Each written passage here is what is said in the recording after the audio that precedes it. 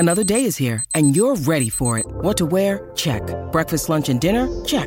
Planning for what's next and how to save for it? That's where Bank of America can help. For your financial to-dos, Bank of America has experts ready to help get you closer to your goals.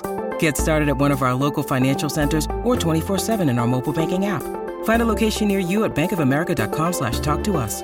What would you like the power to do?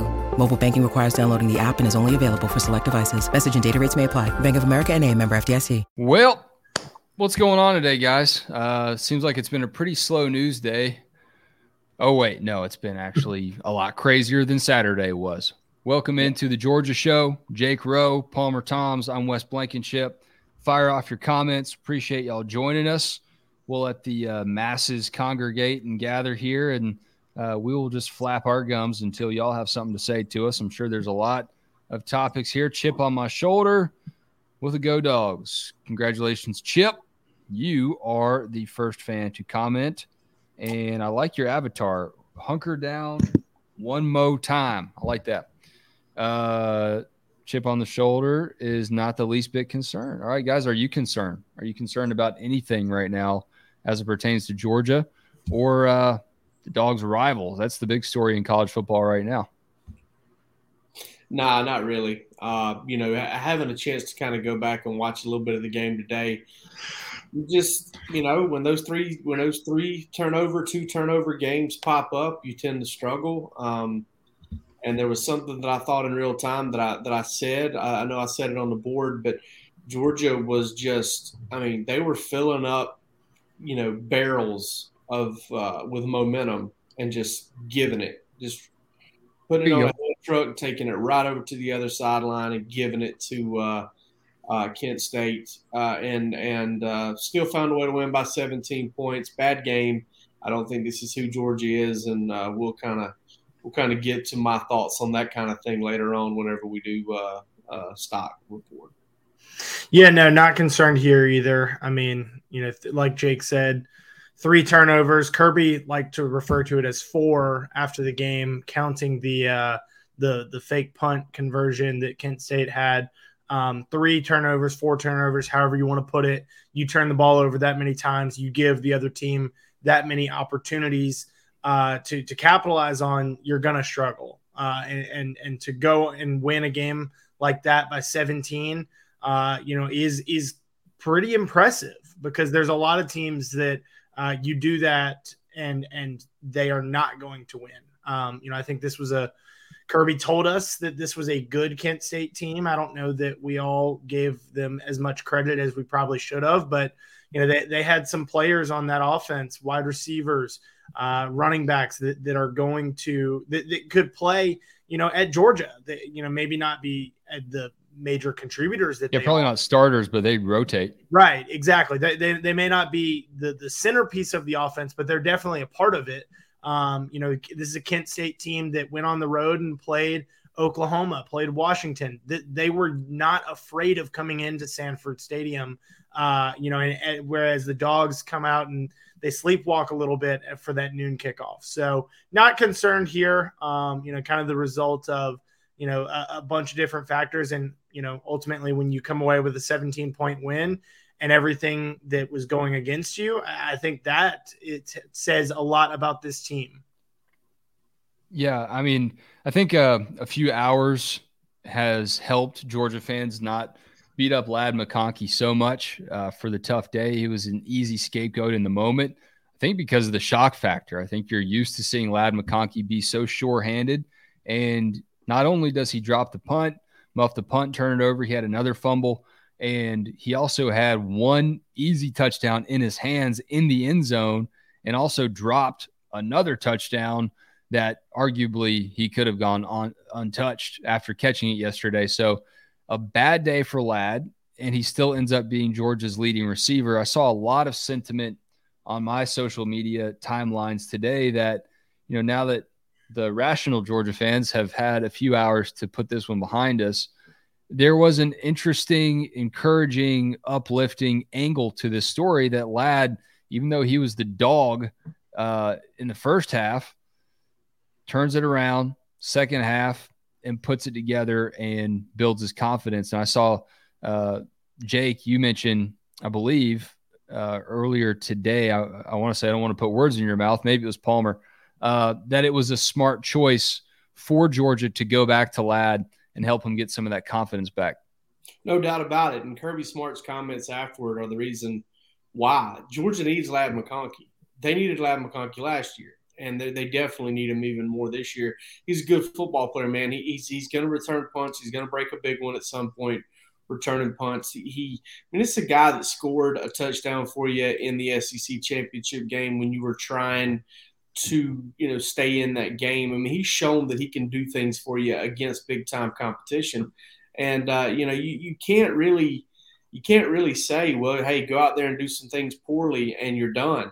That's just not the way this game works. At some point, most guys are going to go out there and have a bad game. I mean, I saw Sony Michel, Nick Chubb go out and have bad games. I've seen some of the Brock Bowers hadn't yet, not necessarily from a dropping the football or turning. He's an alien, though. He's not human. Yeah, he's from Planet Krypton. And, so he's a different cat. But most people are going to have bad days. And Ladd McConkey had one on Saturday. Georgia needs to make sure that he's in the best shape possible to go to Missouri this coming week and not have a bad day. And the best way to do that is to get him involved in the second half. And then, lo and behold, he makes a catch that was probably tougher than any of the catches that he didn't make there in the second half, which was a big thing for him. Here's what Kirby had to say after the game about Ladd. We saw Kirby get in his face mask, really chew him out after that turnover. Kirby hates turnovers more than gluten intolerant people hate bread. But Kirby got in his face mask, let him hear about it. People were wondering, is this part of the reason why Ladd started to spiral? Here's what Kirby said about that interaction and what he saw from Ladd in the game. Ladd when he's having such an uncharacteristic game. Just love you. I was upset with him there. Really, I was more upset after the punt, not the fumble, because the fumbles happened, but the punt was more decision. The fumble was something else. But there's nobody that feels any worse than Ladd, right? And we need Ladd. We're going to go where we need to go. Ladd's a big part of our offense. He's a big weapon for us. Yep, and that hits the nail on the head. Chip on my shoulder, keeping our comments hot. Kirby's happiness during the post-game interview told him everything he needed to know. Ultimately, guys, when you see Georgia show a little bit of, you bring up the Superman reference there, Jake, taking on Kent State. You see Georgia show a little bit of weakness, a little bit of kryptonite. What do you think it ultimately means for this team this season? I don't think it's weakness. I just think it was poor play. And, that comes down to that. Now, you got to try to make sure that doesn't happen again.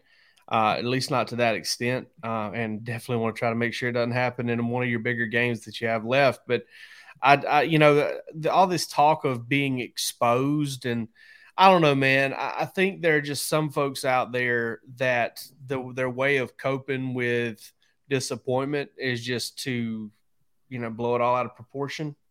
What was the most outrageous take you saw, either from a Georgia fan or from anybody, about that Georgia got exposed?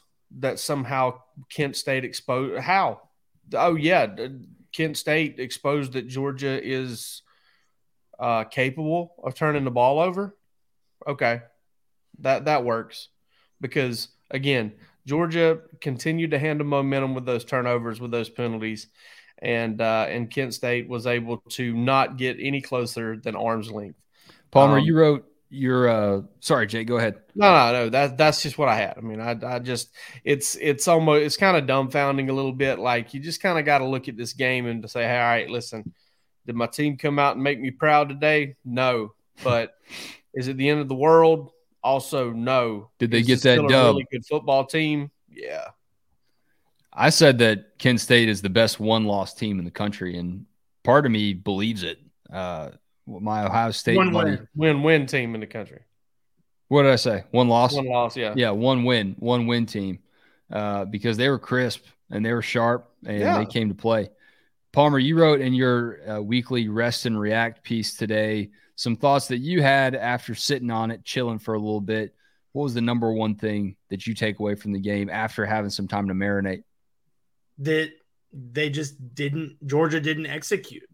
That they threw away several opportunities. I mean, go back and look at the red zone woes, the kind of the same problem that they had against Samford a couple weeks ago, but you didn't see it to the fullest extent. You didn't see it on the scoreboard, that game being any closer because Georgia didn't turn the ball over 3 times. But, here Georgia fails to, get 3 times in the red zone. They kick field goals instead of punching them in for touchdowns. You change those, from 3 to 7.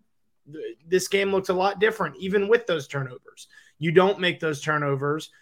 You execute everything a little bit better, whether that's, controlling possession, red zone efficiency and stuff like that. You execute a little bit better, and this game looks a lot different. But Georgia still won pretty big. I mean, a 17-point win is nothing to, scoff at. And, I think that the rational Georgia fans are coming to realize that today. And then the other thing I realized is just Brock Bowers is a freak. I mean, I'm sure we'll get into it, but Brock Bowers, I know we'll get into another one of my takeaways later on Daijun Edwards, but Brock Bowers, man, I mean, that cat is different. When you watch him in real time, because on TV you've got, the high angle, the high view, you have that in the press box too. But does he look that fast? Because on TV, it really does not look like he is running that fast. It's like an optical illusion, and it almost seems like the defense sees that too. It's like they can't get the proper angle of attack on the guy, but before you know it, he's gone. I mean, he did it against UAB. That was his welcome to college football moment last season. Did it against Georgia Tech. We'll talk about Jeff Collins here in a moment, what that means for Georgia to see him go. But he did it again yesterday on that 75-yard. Did it against South Carolina. And South Carolina. I mean, it's like a weekly thing now. No, I mean, he doesn't – it's not like track speed. I mean, he doesn't look – game speed. Right. I mean, he when he's out there running, he doesn't look like Arian Smith or Matthew Bowling or somebody out there like that would running. But you – got to keep in mind that this is somebody who is 6'4", 240. I mean, just absolutely for that size to have that speed is freakish. There is no way to describe him other than he is a freak of nature. Georgia has 2 freaks of nature in that tight end room with Darnell Washington. And every time that Kirby gets asked about Brock, he makes sure to bring up Darnell as well. Because smart. A lot of things that Brock does don't happen without Darnell. I mean, go look at that 75-yard touchdown. There's a kick out block from Darnell Washington that opened things up, and Brock, gets the credit for it because he runs 75 yards to the house and out, makes that, beats that guy to the defender to that spot and coming in on an angle there. But that doesn't happen if Brock doesn't get past that line of scrimmage and Darnell doesn't make that block. So 2 freaks of nature in that tight end room. One is clearing the way for the other. And, I think both, if you can get the ball in their hands, they can do special things with it. Brock is like that old school, like Notre Dame 4 horsemen kind of football player. It looks like he's from a time portal. It looks like he does not even belong in modern day football, yet here he is still embarrassing defenses. And I think that says a lot about what Todd Monken's able to do, whether it's before the snap, getting him involved, but somehow, there's 3 games of tape now. If you're Kent State, 4 games of tape moving forward, and Brock is still shredding everybody. Yeah, there's somebody that covers Georgia, a colleague of ours. Don't want to bring his name up because I don't know if he wants his name on this, but he always kind of says when Brock gets the ball and gets going, he's like the ghost of Red Grange. He just kind of seems like an old school arms and legs going everywhere. It's not smooth. It's not like a track star. No, when he finally crosses the goal line, he looks like he's just relieved to still be alive sometimes. Yeah, running like he's lost his mind. Yeah. But I mean, I tell you what, I don't necessarily think about whether or not he looks fast anymore, just because I know he is. I just know he is. So I told you, during or post game the other day, or maybe it was during the game. I mean, he's almost in that Nick Chubb, Todd Gurley area where I'm like, every time he touches the ball, he breaks the tackle. If he's got a little bit of space to get going, I feel like he might take it all away. Almost. I mean, he's definitely in that because, I mean, he has 3 carries on the season. He has 3 touchdowns there. Yeah. I mean, obviously he's catching the ball as well, but, he has shown, and I wrote this today, he has shown that he is just as dangerous as a ball carrier as he is as a receiver. I mean, and that is scary. I would counter with the idea that most of his ball carrying stuff is almost in the gimmick play thing. So he's not running between the tackles. It's meant to be big play type stuff. Whereas he doesn't really have to give anybody the body blows to kind of loosen up a defense like other running backs do. But I mean, he brings more in the passing game. I mean, when you could catch a little tight end hot pass over the middle, that's like supposed to be a 12-yard gain, and then get through 2 tacklers and go 75 yards or however long that was, or 80-something yards. I can't even remember. That's special. I mean, he's done it over and over and over again. There'll never be another tight end, I don't think, in Georgia history that will put up the big play numbers that he has. The plays of 50 yards or more. I think he's probably got 5 or 6 of them at this point. I mean, that's probably blown any Georgia tight end record out of the books at this point. I mean, he's got 2 this year. Yeah. And I know he had at least 1 last year. So Vandy, I want to say. I don't know if he had one of 50 or more against Vandy. He had the one against more, I thought. UAB. I think Georgia Tech was above that. Right. Yeah, Georgia Tech. There you go. So there's 4 that we've come up with. Yeah, just at least that many. Got some comments coming in. I'll definitely highlight y'all in a moment, but I want to give a shout out to our crew over at Breaking Tea, and they are highlighting the NIL release of some really cool Georgia merch and apparel right now. Got the link in the description of the show. If you're watching on replay, I believe it's in there now as well. So follow that, peruse, see what they got. They got some cool stuff from the mailman. They got some cool stuff. Speaking of Brock Bowers with the sweet stiff arm right here, and Christopher Smith with the Savage pads and the salute, picked up another set of those yesterday against Kent State. And Darnell Washington leaping the defender there, and some other sweet stuff too that you will definitely enjoy. You could always use another Georgia shirt, right? Can't have too many. Speaking of the comments here, we have a very active section made up of Chip on My Shoulder and Matthew C. tonight. Matt says the dogs will be fine. He had an adult beverage-induced knee-jerk reaction. Who hasn't had one of those? But he says in the light of a new day, he knows Kirby will fix it. Wonders if Deion Sanders. Let's start talking about Tech. You knew we were going to talk about it tonight. Jeff Collins out, according to reports from the AJC. He wonders if Coach Prime would be the best hire for Georgia Tech, or Chadwell. I don't know about that one. I think Georgia Tech's in a lot of trouble. And we talked about this last week. I think we all saw the writing on the wall, guys. I mean, this was going to happen at some point, but Tech, again, just continues to fall into football anonymity. And that's troubling for a brand that historically meant a lot. But now it really does feel like an ancient relic. Do you guys have any feeling, any kind of vibe of who you think Tech might try to go after?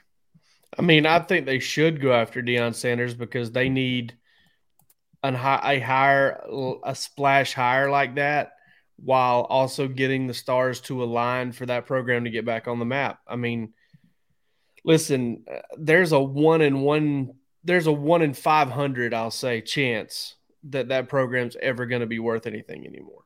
And that's just all there is to it. I mean, that program is in shambles. I don't know that there's anybody out there that would take that job that can fix that job. And that's just where they're at, man. And it's not going to get any easier for them, in the long term. I mean, I envision this being a situation where 30 years down the road, Georgia's back in some sort of, pre-Mart Rick, Kirby Smart type 2000s thing where maybe they're, kind of just plodding along and making bowl games or something. And they're still beating Tech because Tech's awful. So I don't see anybody being able to get that thing back on track. Yeah, I mean, as far as Deion goes, I just don't know. From everything that I've seen and heard, is that he would. I don't know that would be a great fit for him. That he might have some trouble, with the academic restrictions that are put on, Georgia Tech and coaches there. The name that comes to mind for me, and I saw, somebody reporting this today as a potential one. A name that would be considered, and it's got Georgia ties. Todd Monken was mentioned by CBS Sports, but Dell McGee. His name's mentioned in every list now. It's just kind of a de facto thing. That's kind of what the Todd Monken mentioned said was, hey, we mentioned him for Arizona State. We're going to mention him here. He developed this quarterback in Stetson Bennett, and he's got this offense going on the right trajectory. But Dell McGee is an interesting one to me because of the connections that he has in this state. He hasn't been a college head coach before. Todd Monken has. I think that the connections that Dell has in this state, from his days coaching in high school, but also his days recruiting at Georgia, he's built up a great relationship with coaches around this state. The kind of thing that would be incredibly beneficial to Georgia Tech trying to recruit in the state of Georgia, where it's already so difficult. And to me, that's a hire that could be impactful on Georgia as well, because I think you would look at, I think he would look at some of these other Georgia assistants, that aren't coordinators now, to maybe try and sway them to come with him to Tech as coordinators. Take a Trey Scott, for example, somebody that doesn't really look like he's in line to receive a defensive coordinator job at Georgia. With Glenn Schumann here currently and Will Muschamp here, as well. Those two guys sharing that title, he would appear at least third in line, or at best third in line for Georgia defensive coordinator position. Would that be somebody that if Dell were to get that job, maybe he tries to bring him over as a defensive coordinator? Brian McClendon is somebody that has offensive coordinating experience that isn't an offensive coordinator right now. Those are a couple names that I think, how it impacts Georgia. Dell McGee is somebody that I have, seen on some watch lists already. It just doesn't feel right, man. It doesn't feel natural. It doesn't add up to me. I'm not saying that he wouldn't consider it if it happened. I remember McGee's name came up the last time Tech was trying to fill this job, and Georgia was able to hold on to him. But I think the Georgia ties, Columbus area, that all makes sense to me. That adds up. It just, the Georgia to Georgia Tech thing, it just so rarely happens. It's just strange to think about. I asked Kirby, gosh, it was Paul Johnson's last game. I didn't know Paul was about to be let go. I think it was one of the last questions in the post-game press conference. I brought up to Kirby, you guys have to spend a lot of time each season preparing for the triple option. How much longer do you want to feel like, you're going to have to go up against this weird offense? And Kirby, I think, knew that Paul was going to be canned. It's the only way I can explain why he said what he said. But he said, you wait long enough, you won't have to face it any longer. Sure enough, reports came out that weekend or that week that Paul was out. So now Tech's in a different stratosphere, though. They were trying to lure a candidate as someone that was going to take over for the triple option and install whatever they wanted to do and do this crazy transition away from that. Now you're just trying to transition away from being bad. I mean, they're worse than they were with Paul Johnson there. And I don't think Jeff Collins, I think part of the package deal, part of the equation that led to him, getting the boot was the fact that Tech never beat a team that finished the season with a winning record. I mean, that's horrible.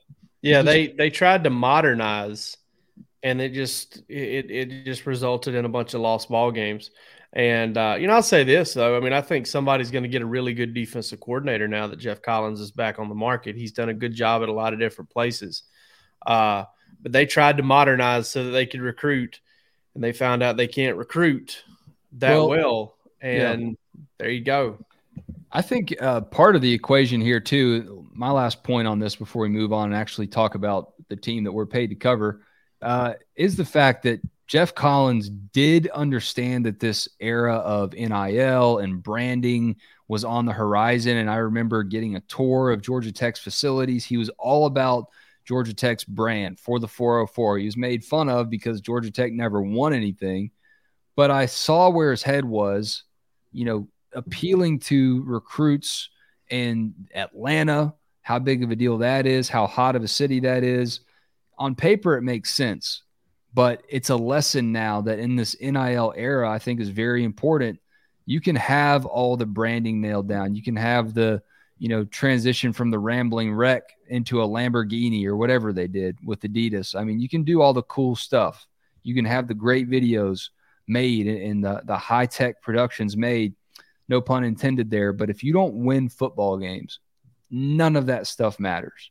And I think that's a very important lesson moving forward. And whoever comes in, they're going to have to rely on more than just the glitz and glamour of Atlanta, because no one cares if you're not winning ball games.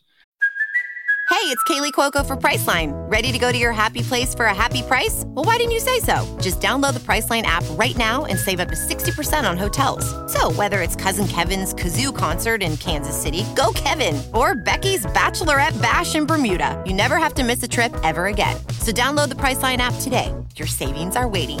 Go to your happy place for a happy price. Go to your happy price, Priceline. And Wes, I got one more point on that. Atlanta, to a lot of people, and I'm not saying this to everybody because, a mutual friend of ours, Wes, Sam Franco, dude's a proud Atlean, okay? Yep. Like he is a proud Atlantan. And but when you look at how many people actually live and, make their domicile in Atlanta proper, and the amount of kids who go to school in Atlanta proper, there are a lot of people that live on the fringes of Atlanta that are not all that fired up about Atlanta. They don't go into Atlanta unless they absolutely have to. It's a crucial city for the United States, but it's just not as awesome and cool as some other big cities are. Mm-hmm. It's just kind of the dynamic. It's the weirdness of it. It's a lot of, and Georgia's had to fight against this, right? I mean, you've had kids like a Calvin Johnson's a bad example because he did go to Georgia Tech, but you've had kids from the Atlanta area, whether it's southwest, southeast, northeast, south, northwest, that have not even wanted to go to Georgia because they're not all that enthused about staying close to where they grew up and going. Yeah, they want the exact opposite. Get me out of here. You've got a bunch of commuters, or a bunch of not commuters, but you got a bunch of people that are transplants that they grew up in Texas or they grew up in wherever, and then they moved to Georgia and build a family and raise their kids Ohio State fans or Texas fans. Happens all the time. So it's just a very different dynamic than a lot of these places that have homegrown cities that you can just reach in and grab from.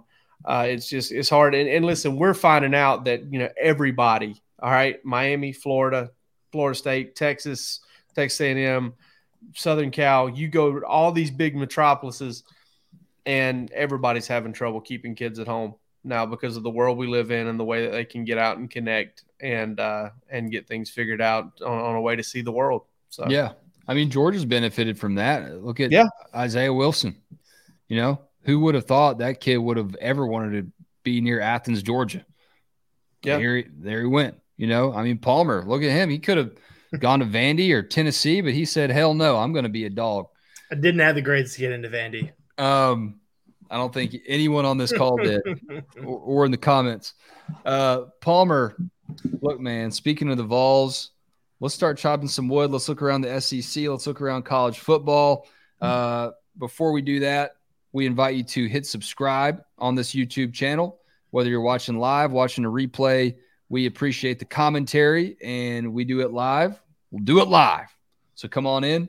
And if you're subscribed, you'll know every time we do one of these things. And still got that $1 for 1 year membership going on over at dogshq.com. These two guys on the screen with me pumping out premium content. I dabble as well. I put some out there every once in a while. So come check out our expertise, the inside knowledge, the inside recruiting knowledge that we have covering the Dogs. All right, y'all, let's chop some wood. Palmer, you got some stuff internally. I think you're the only one of the three of us that is all Dogs.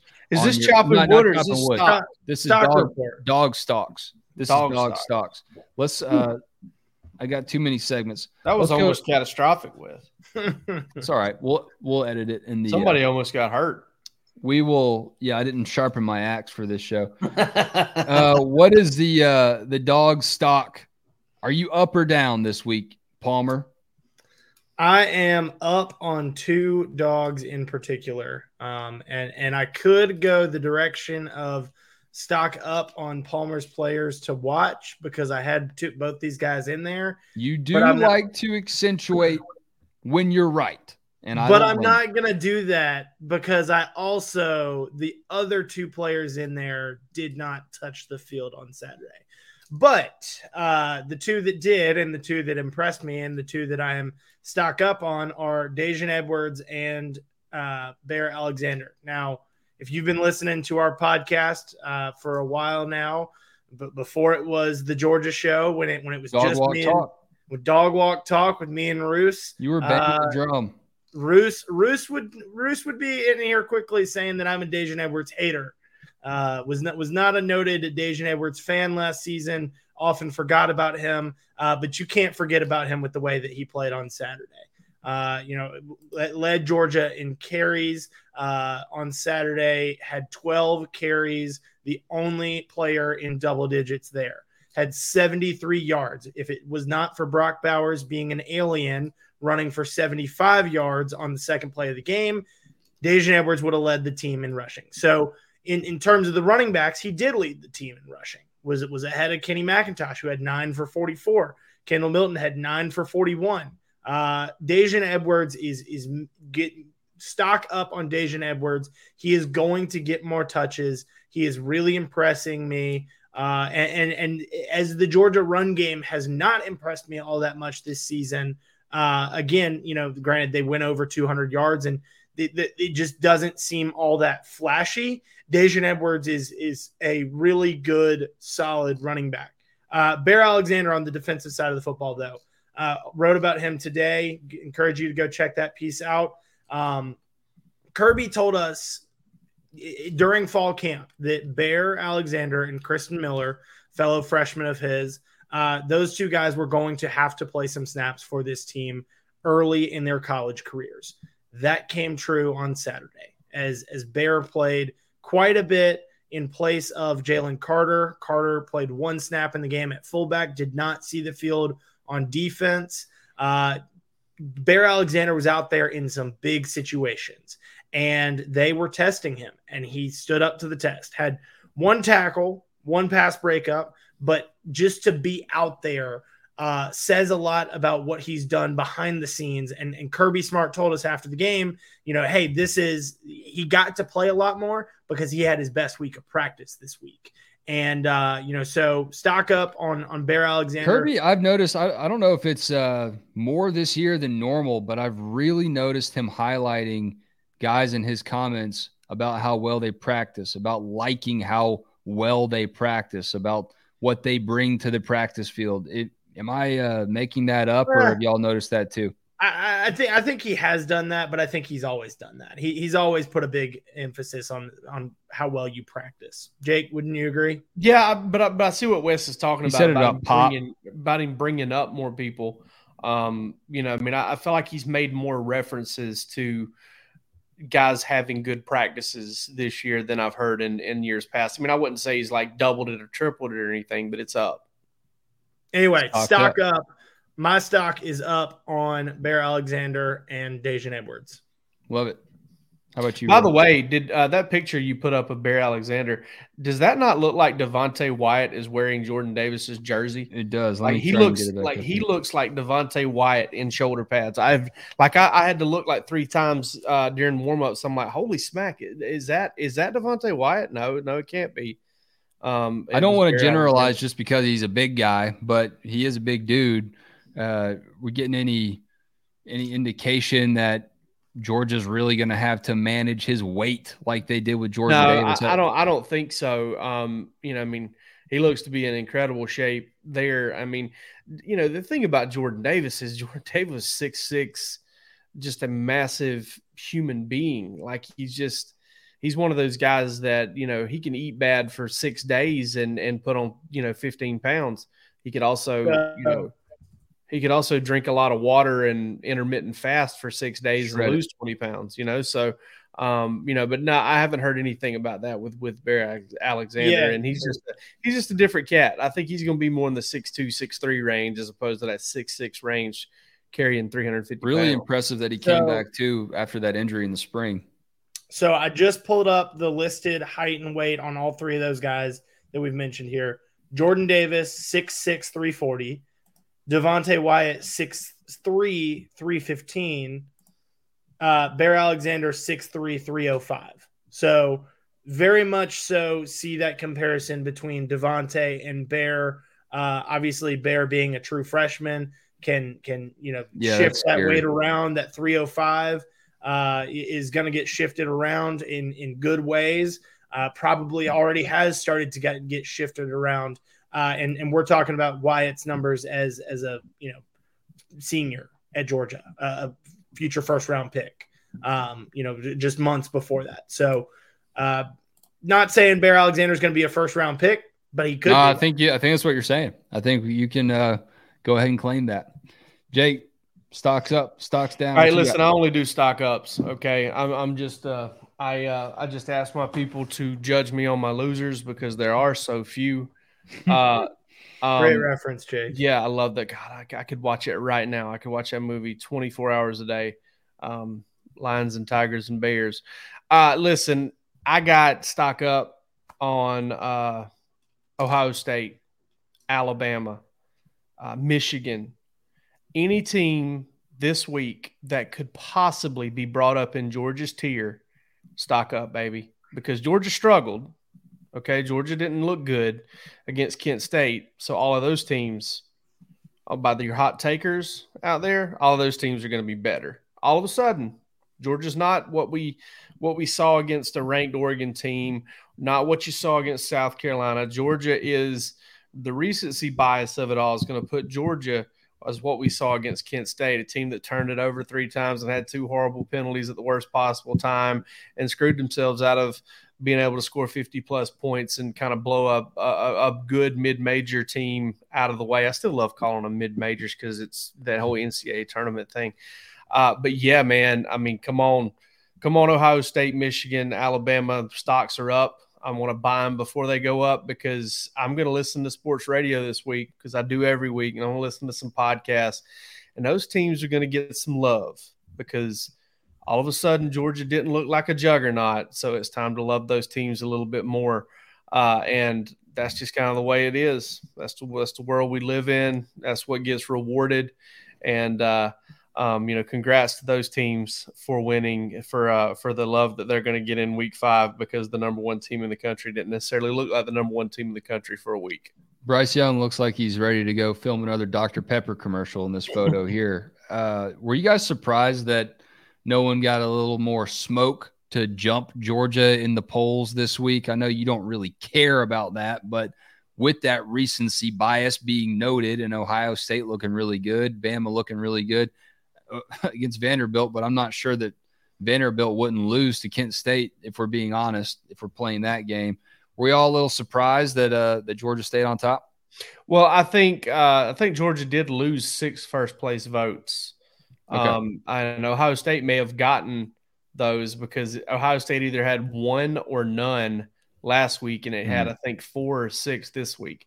So, and I'm talking about the coaches poll. I write the coaches poll. Palmer writes the AP poll. And so I don't know what changed there, but as far as the coaches poll goes, I'm not surprised Georgia didn't fall out of that top spot because, I mean, I tend to think most of the people who actually vote on these things, were pretty reasonable. I mean, I was listening to Barrett Sallee and Andy Staples, two guys I really appreciate and like. I mean, I really enjoy it when I run into those guys. And, they were talking, oh, well, maybe Georgia isn't as good as they were last year on defense.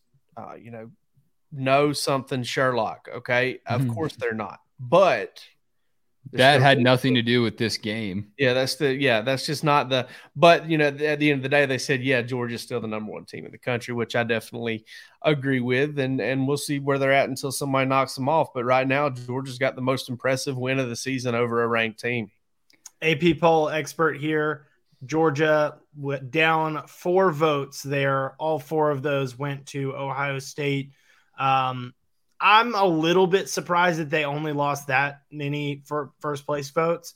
I was thinking that we may see, a little bit less. I mean, in the 40s or 30s for Georgia as opposed to 55 like they received this week. But yeah, I mean, I was a little bit surprised that they still were a resounding number one. I thought that they probably would be number one because again, like Jake said, I think most of the people that vote, especially in the AP poll, are pretty reasonable about it because I'm not all too convinced that the coaches poll is actually really voted on by the coaches. The SID poll. Yeah, the SID poll. The SID poll. But, I do think that the AP poll is pretty good. And I don't know. I mean, again, maybe all these polls are just if you win, you stay where you are. If you lose, you don't. It's what you get to keep up with when you're following the number one team in the country. I do have a note on that though. Look at how good Vegas was at this game, because if Ladd doesn't have the turnovers and the drops, I mean, you're sitting right at that number.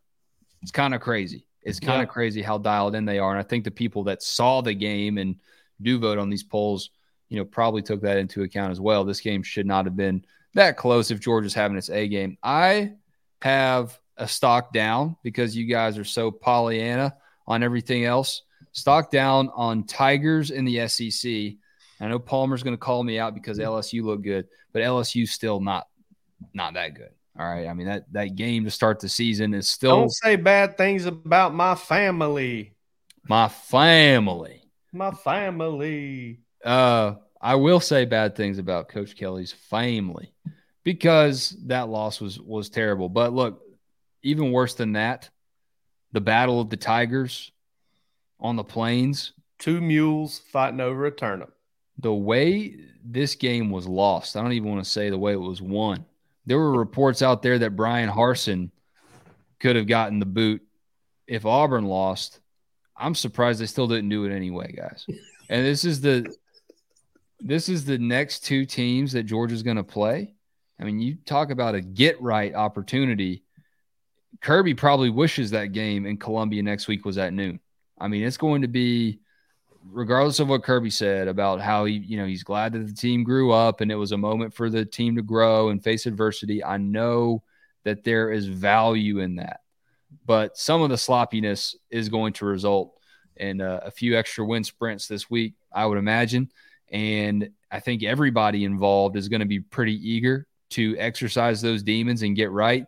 And Missouri next week is going to be the just the unfortunate beneficiary of a lot of that. And then Auburn, who knows what's going on by the time that Georgia faces Auburn and Brian Harsin and that whole mess. I mean, we saw a surge of Auburn fans this offseason really rally behind Coach Harsin. Hey, almost beat Bama. I mean, there's that at least. We almost beat Bama.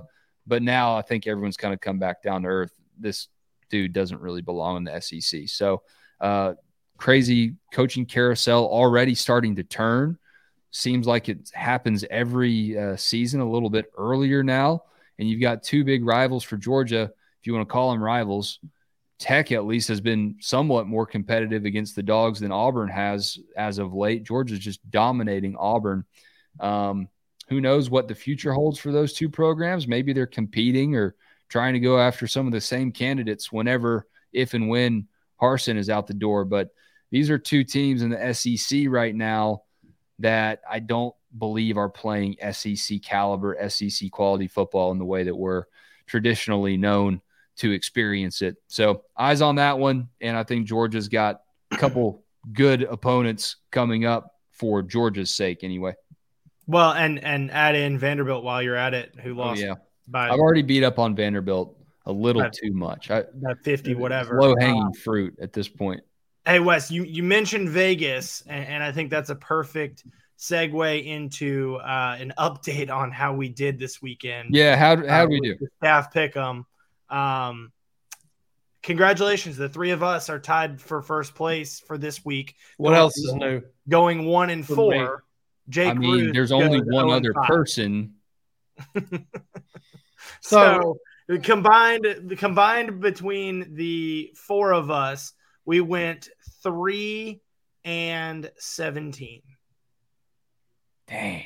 I've got to check my own picks because I just have to make sure that Palmer is giving me my due. We need to do a recount here. Did Arkansas not cover?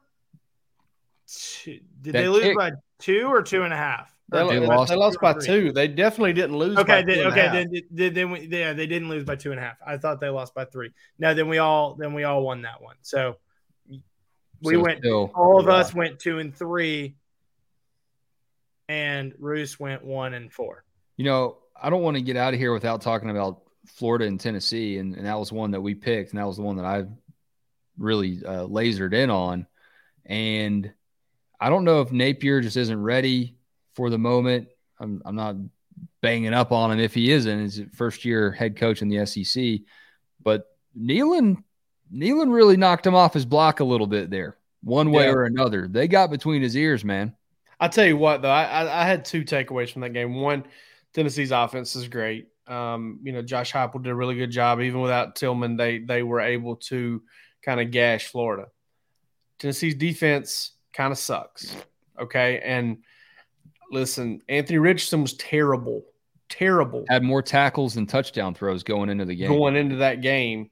He wasn't even – I mean, I know everybody blew him up about what happened at Utah, and he did some really athletic stuff in that game. He wasn't even good in that game. And then he comes out there and kind of carves Tennessee's defense up. They kind of ran out of gas and weapons and ammo there. They're kind of at the end and still got back in it. I'm high on Rocky Top's offense. I am not high on what Rocky Top's going to put out there defensively, and I think that's what's going to kind of make it a little tough on them to hang with the likes of Georgia and Alabama whenever those games come around. Sure. And by the time Georgia plays them later on in the year, I mean, you have gone through a lot of SEC physicality too, which is in Georgia's favor. Tennessee's schedule from this past Saturday to playing Florida until they play Georgia, they play, and it's not in this exact order, but they had Florida, they go to LSU, they host Alabama, they go to Kentucky, and they have UT Martin in there as well. So 4 out of 5 games, 5 out of 6 if you want to include that Georgia game against ranked opponents. So meanwhile, Georgia's going to get the 3 worst teams in the SEC and then a week off. So Tennessee has a bye in there as well, but yes. Georgia's schedule definitely a topic of conversation this week that is way too complex to break down in one episode here. But go check out what Josh Brooks and Jerry Moorhead said on it Friday. I hear the fans' frustration, and both of the Jays did address it. It is what it is, man. But Georgia's got to find a way to continue to look really good, because if there's anything that the CFP is going to hold against you, if there's ever anything between you and another team when it comes to getting in before this thing launches to 12 teams, it's how good was your schedule? How tough was it? And right now that is not something working in Georgia's favor. But, yeah, I mean, when you look at Tennessee, you look at Kentucky, you look at Florida, still got to think that Georgia should feel good about its chances to navigate that schedule. But It is a 1-game season each week, and a lot of crazy things happen in college football, guys. Thank y'all for listening. Thank you for tuning in. Really appreciate Chip on my shoulder, really keeping us active tonight. I hope Glenn Hartley's okay. A little quiet tonight. But Matthew C., Chip on my shoulder, well done. You guys have earned your hardware tonight in the comment section. Any final thoughts, fellas? Missouri coming up, big night game for Georgia. Columbia, typically not a place that gives Georgia too much trouble. It's not exactly a hostile environment. But what are y'all looking forward to for this trip? And looking forward to maybe going and seeing Albert Pujols play one of his last few games as a major leaguer. 700. Get some barbecue from the shaved duck. Sadly, Palmer will not be joining me. We usually have pretty good time on the road trips. We're only going to send one person. And not looking forward to a 6:30 local kickoff, a late game, and then a 6 a.m. flight back to Atlanta the next morning because it's a 2-hour drive back to my hotel in St. Louis. So that's going to suck. Yeah, I'm looking forward to college towns that just don't help you out geographically. Nope. Yeah, I am looking forward to staying home. Jake, safe travels to you. I know we'll catch up on Wednesday on here, and I'll see you tomorrow. I'm already tired just thinking about it. Yeah, but I mean, looking forward to seeing Georgia get into the bulk of the SEC play. Playing 7 straight conference games between now and the time that they take on Georgia Tech. So, good deal, guys. Great work as always, Jake. We will strategize. I'll help you plan out your trip. I'll help you out with your budget, your stay and your restaurant visits. I know that you need some assistance on that. You're a busy guy. So we'll rely on the message board over at Dogs HQ. I know everyone will have some recommendations when they're done worrying about Georgia's victory over Kent State. Thank y'all for listening to the Georgia Show. Thank you for watching it. As I say, every time we do this, we can't do it without y'all. Y'all are a fun group to chat with, either on these streams or on the board. We love it. It's a fun season. It's a good team. We'll talk more later on this week. Peace. It is Ryan here, and I have a question for you. What do you do when you win? Like, are you a fist pumper, a woo-hooer, a hand clapper, a high-fiver? I kind of like the high-five, but if you want to hone in on those winning moves, check out Chumba Casino. At ChumbaCasino.com, choose from hundreds of social casino-style games for your chance to redeem serious cash prizes. There are new game releases weekly, plus free daily bonuses, so don't wait. Start having the most fun ever at ChumbaCasino.com. No purchase necessary. VGW. Void where prohibited by law. See terms and conditions. 18+.